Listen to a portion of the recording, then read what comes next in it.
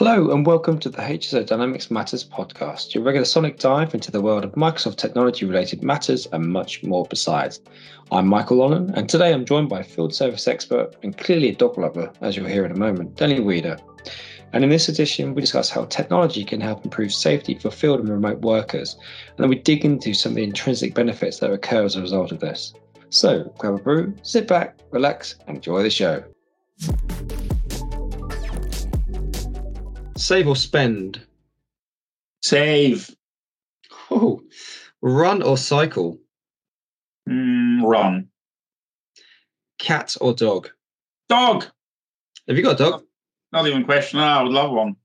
Just What's stopping you? Wife, Oh, the wife. If you had a choice, what sort of dog would you get? Probably a cockapoo, maybe. You're one of the poo varieties. I see, the non-shedding kind. Yeah, I don't know. Just I would love a Münsteraner, if that means anything to you. No, what's that? That it's a little bit like a cocker, but different, smaller. It's a German dog, beautiful dog, Münsteraner. I'll send you a picture. But they want to run all day. What am I going to do with them? That can be fair. Anyway, we digress. So we're talking today about the sort of safety environment for field workers and how technology can help field workers who often are working in isolation, safety for those people out in the field. So I think in a number of ways. So first of all, there's sort of, if you like, the indirect way, right? The way of managing safety. Engineers drive a lot, right? Yep. A lot of they tend to be on the road a lot. They tend to work very long hours. And you need to manage that because obviously dispatchers just want to get the jobs done because they have got their own SLAs to meet and customers' demands. But that conflicts with engineers' sort of a requirement for having a reasonable work length to the working day. And their technology obviously helps by just recording and reporting the number of hours engineers work, the number of hours they drive, the ratio between their driving time and the time on the job, on working time.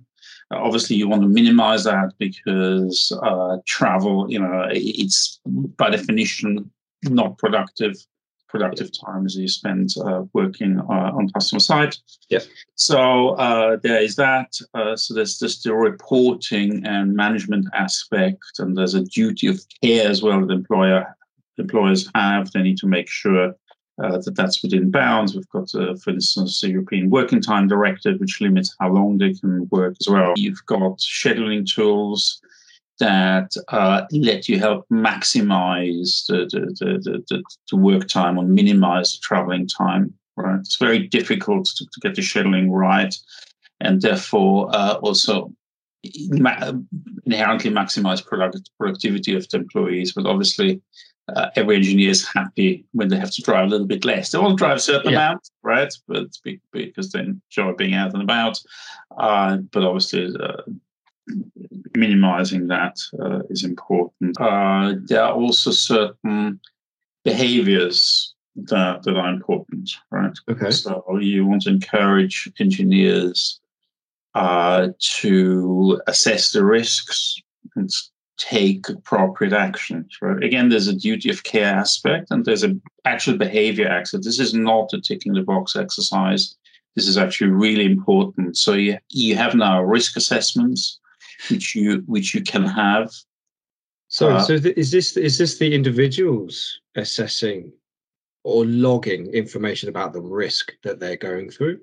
Yes, exactly. Okay. So, and these are quite structured, right? So you will have on your device a risk assessment questionnaire type, if you like, which is appropriate to the type of work the engineer does. And that will ask questions, for instance, are you working at height, right? Yeah.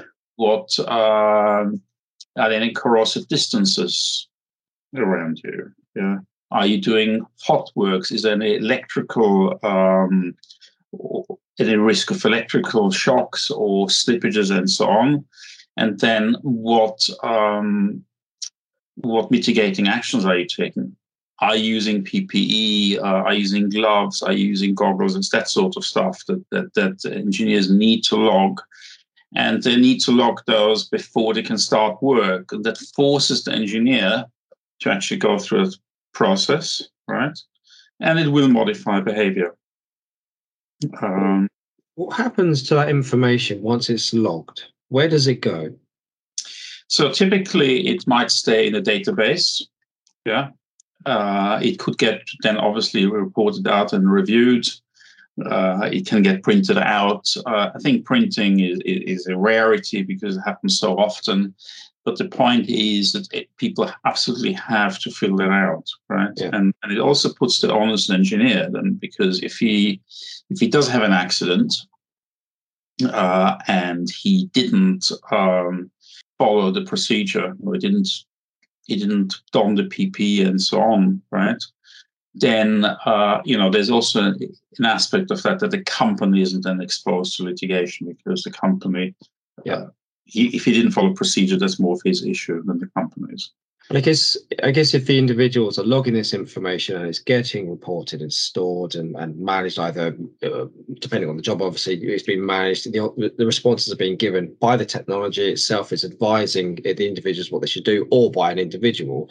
But that must give the field service organisation a lot of confidence that actually the field workers are being not necessarily supported, but are being given the right information and the right advice to do the job in the safest way possible. Is that right? Yeah, and I mean, what should happen, and in my experience, does tend to happen, that these questionnaires aren't static, right? Okay. They do get changed with the input from engineers, so they do get reviewed, and some of them are very extensive. Some of them literally can run to, I've seen ones that run to 50 pages. Sorry, 50 questions, not 50 pages. 50 questions. I'm not sure what's worse. Quite extensive, yeah. Yeah. And sort of in a similar vein, what people have started introducing, or companies have started introducing, is vehicle checklists, because obviously when you drive, you're only as safe as your vehicle. Yeah. It's quite important that the tire pressures get checked, the engine oil gets checked, the thread and so on. So companies have also introduced sort of a weekly, or sometimes even a daily, sort of cursory check on your vehicle in the morning, again to make sure that that it's as safe as can be. And it follows a similar pattern that sometimes these engineers do need to log onto the device. And as they do that, they have to confirm that the vehicle is safe to drive. Okay, so they're logging onto the device wherever they are. The information is then being put back into the back system. It's then going back into the back system, and that information is being assessed, and then advice and guidance is then given from there. Yeah, and it's very much about, it's probably more about creating the discipline to force the engineer to record his tire pressure, right? Yeah. Rather than anything more than that. Because once the discipline is there, they'll act accordingly.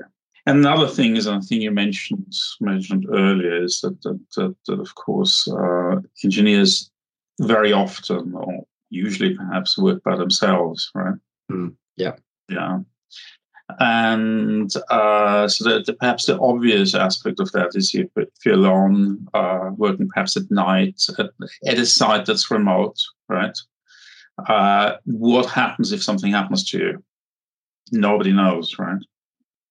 So the various technologies now, that remote worker technologies, and one of the things we can do, for instance, with Microsoft Field Service, is to monitor how long an engineer hasn't moved, because we have his coordinates, right?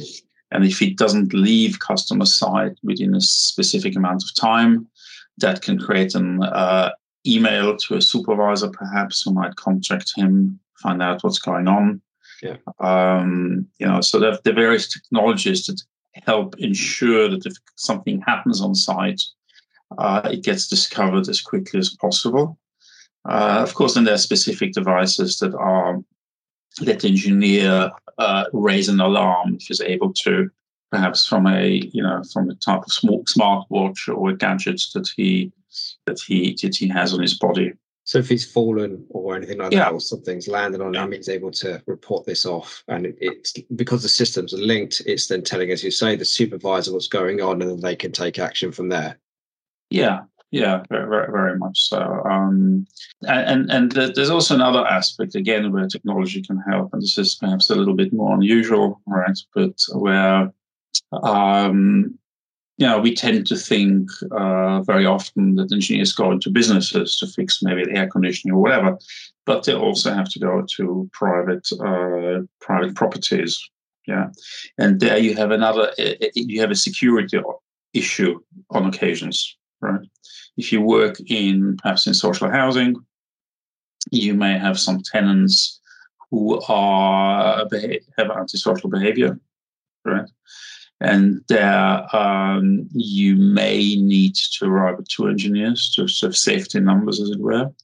So again, systems now are capable of recording this type of information. So it flags it up when you log a call, when you log a service work order for a property where this risk exists, flags it up, and then you automatically know you need to send 2 engineers or an escort of some sort.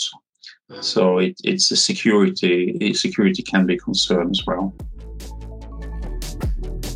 If you're working in a remote part of the country, on your own, in wind, rain, snow or sun, day or night, up a pylon or down in a tunnel, performing your job to the best of your ability, it's reassuring to know that via your tablet, phone or even a watch, you remain connected to your base of operations.